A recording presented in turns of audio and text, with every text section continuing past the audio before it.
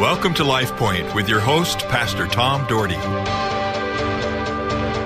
Good morning, folks, and Lord bless you. Thanks for joining me today. Unfortunately, I've had this cold, and boy, yesterday I was going to do some shows, but I could not cough. I could cough. I was coughing constantly. I could not cough, and so I'm going to try to make it through today, and hopefully I won't cough, but I hope that you're doing well, and I hope that God is near you and leading you each and every day. Our Heavenly Father, bless this day and bless all that takes place. May the glory of God shine through, and may we be a living witness for you every day, everywhere we go. Lord, we love you. I give you thanks for the day. In Jesus' name, amen. Well, there's a small art organization that goes into public schools and in rough areas of cities and teaches therapy so that the kids that maybe have never had a chance to process their life or environment can do it through what they draw and create. Each day when they go into the class, they close their eyes and they enter imagination station. I kind of like that.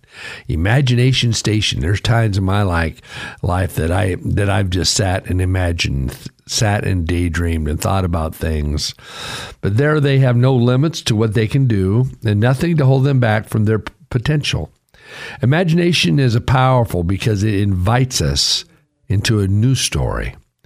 Before we can imagine what Jesus had for others, let's look at what God had imagined for Jesus. And that is where we find ourselves in Matthew chapter 2 and 3. There are a few things we need to know before we dive in, and I'll share those in a moment after prayer. Our Heavenly Father, lead us this day. Open our hearts, open our minds, that we may follow you in every way. In Jesus' name, amen. Between the end of the second and the third, and the beginning of the third chapter, a lot has transpired. In the end of the chapter 2, we are told that Joseph and Mary moved to a small village called Nazareth. Jesus was raised there, and we don't hear anything else about his raising except when he was 12. And we see in the Gospel of Luke about him teaching in the temple while his parents had left and were looking for him. In Matthew 3, Jesus is now an adult, and his cousin John the Baptist is preparing the way for the time when Jesus will begin his public ministry.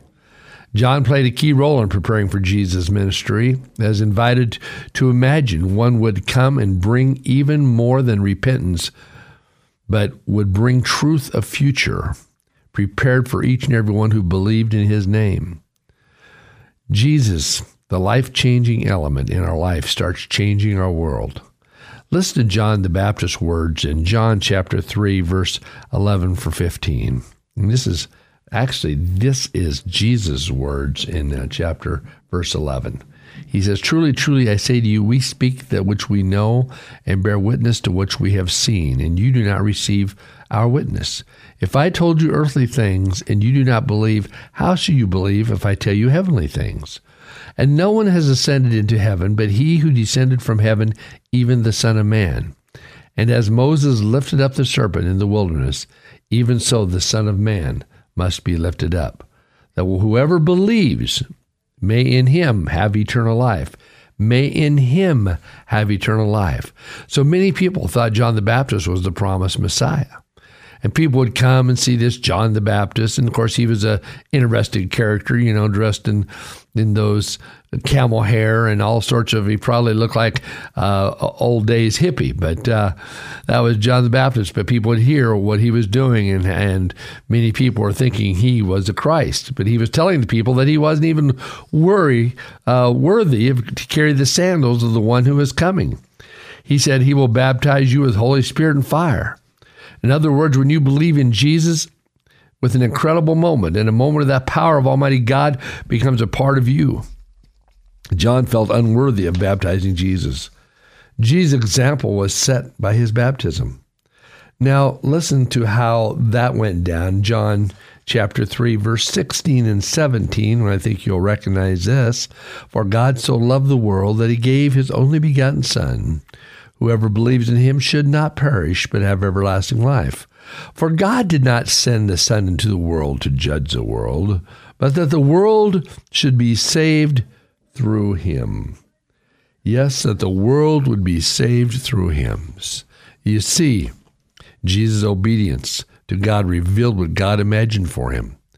It was in that moment we hear some things that our Heavenly Father, from our Heavenly Father's heart for Jesus. We see God identifies with us through Jesus. And that's, we have to understand. Sometimes we forget about those things. We just kind of go on in life. We don't think about that process.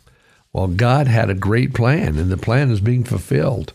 Listen to the Apostle Paul's words. I can't hardly speak today. This cold thing is getting to me, I think. Chapter 3, verse 26 through 29. He says, "For you are all sons of God through faith in Christ Jesus. For all of you who were baptized into Christ have clothed yourself with Christ. There is neither Jew or Greek, there is neither slave nor free man, there is neither male nor female, for you are all one in Christ Jesus. And you belong to Christ, then you are Abraham's offspring, heirs according to promise." The Apostle Paul's words, that's an incredible promise to cling to. It doesn't matter where you work, where you went to school, what you make at your job, or what you wear. God identifies with you. He wants you to completely identify with Him. When you identify with Jesus, you have the privilege of being led by Him, directed by His path. Many times on a job site, you get perks. Many times at work and in eating establishment, you get free food. Well, how fun would that be? My daughter, for years ago, worked in the coffee industry in Pocatello, and one of her perks, excuse the humor, is free coffee. Perks, get it? Humor, free coffee. People who work for some cell phone companies get free cell phones. When you commit to following Jesus with your life, God calls you His child. He identifies with you and calls you His very own. And boy, that's a great thing to do. When you commit to following Jesus, that's what it's about. Yet some are not living out the identity that God has given them. We are weighed down with anxiety, wrecked with fear, wrestling with purpose, and racing through life barely holding on. Rather than living out your identity as a child of God, many are living as a slave to the world because we give in to all the world's situations. It's time to pull out. It's time to say, you know what? Enough is enough. No longer do I want to be a slave to this world. At the time Jesus came to John, John didn't fully understand why Jesus wanted to baptize by him. But Jesus knew this action of baptism would validate all of John's teachings and point to Jesus as the one who was even greater than he. Jesus was the one who would baptize with the Holy Spirit, but only if, in his humanity, he remained obedient to the Father's will. We do not need to be embarrassed by living obediently to the things of God. There is no greater thing in our lives than to be called a child of the King. Our identity should be connected to Jesus. In fact, listen to what Jesus said to his disciples in Matthew 16:24. And Jesus said to his disciples, "Whoever wants to be my disciples must deny themselves and take up their cross and follow me." Jesus wanted the disciples to understand that serving him meant denying themselves and doing whatever it takes to follow him. And many times that's giving up those things that come and comes to us that we want. And we giving up those things for the cross. Too many people want the best of both worlds. Well, I want to live in the world, but I want to be of the world. I don't want to throw things out. I just want to do these things. I'm telling you, folks, we've got to make good decisions. God is counting on us to make good decisions in our life.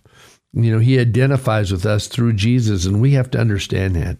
But we need to imagine. In fact, I think this next few days, what I'm going to be talking about is, this week I should say, just about imagining the power of God. I think in a couple of days I'll be talking about imagine what God can do when we put our faith and trust in him.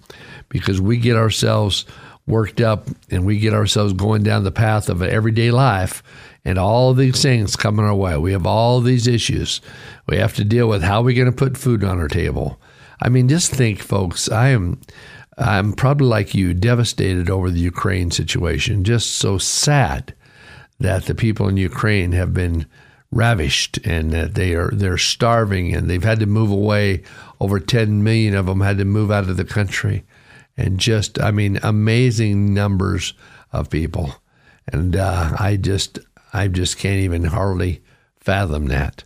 At least that's the numbers I heard. I mean, don't quote me on that for sure, but I know it's somewhere like that. But it's crazy.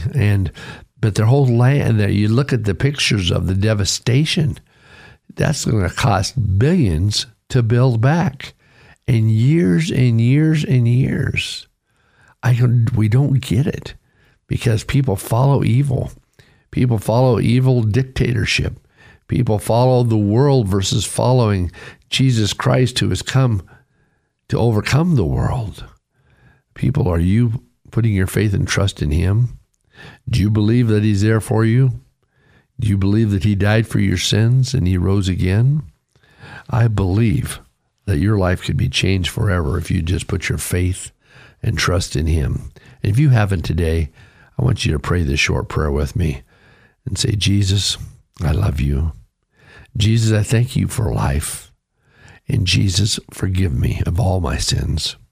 And come into my life at this moment. Come into my life and be a part of who I am.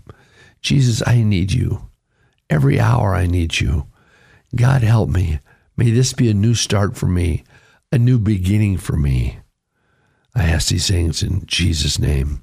Amen. I hope you prayed that prayer. If you don't know Jesus as Lord and Savior, if you have, you believe in Jesus, you are a child of God. You are heaven bound. You're on a one-way ticket to heaven.